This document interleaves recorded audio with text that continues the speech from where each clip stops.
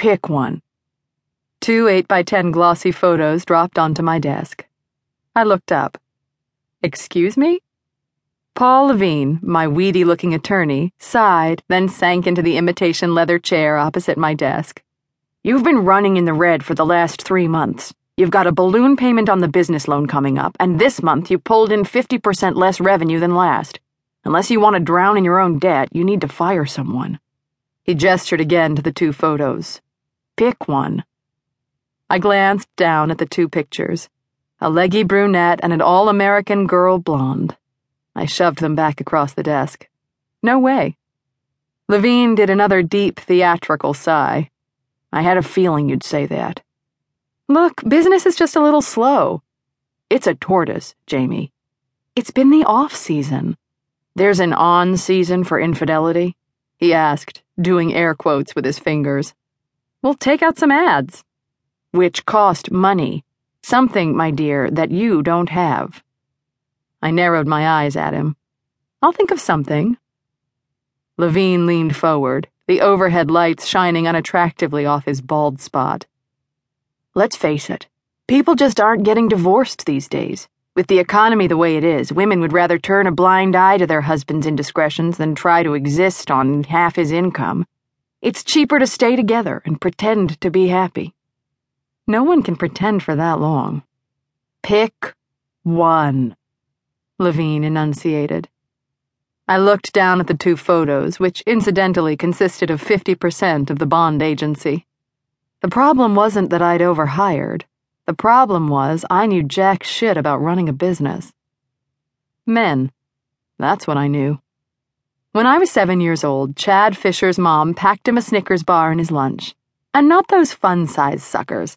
This was a king-sized log of nougat, caramel, and sugar-induced highs that would last well past the end of afternoon cartoons. I wanted it. Every kid in 2nd grade wanted it. But I tossed my blonde hair over one shoulder, batted my baby blues at Chad, and promised that he could stand underneath me while my little pink skirt and I did flips on the monkey bars at recess. I got the Snickers. That was my first lesson in how easy men were. Fast forward a few years, and my 15-year-old self was hanging out at the Northridge Mall slurping a Jamba Juice when I'd been spotted by Morcess Deline, owner of the world-renowned Deline Models.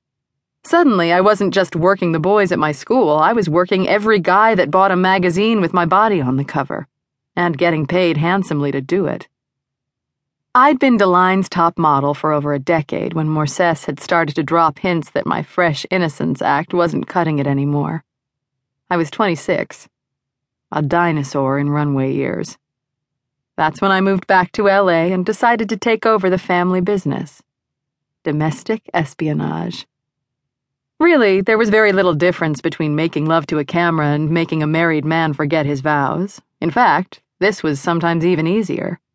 Men with adultery already on their minds were simple targets. It was like taking Snickers from a 2nd grader all over again.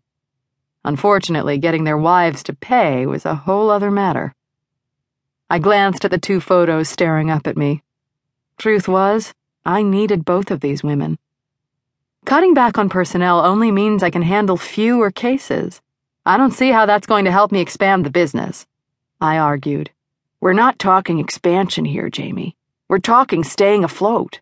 We're talking not filing for bankruptcy. I've got a big client tonight, Judge Thomas Waterston, Superior Court. If things go well, I guarantee his wife will have her entire bridge club in here by the end of the week. Well, you'd better hope that's true, Levine said, rising.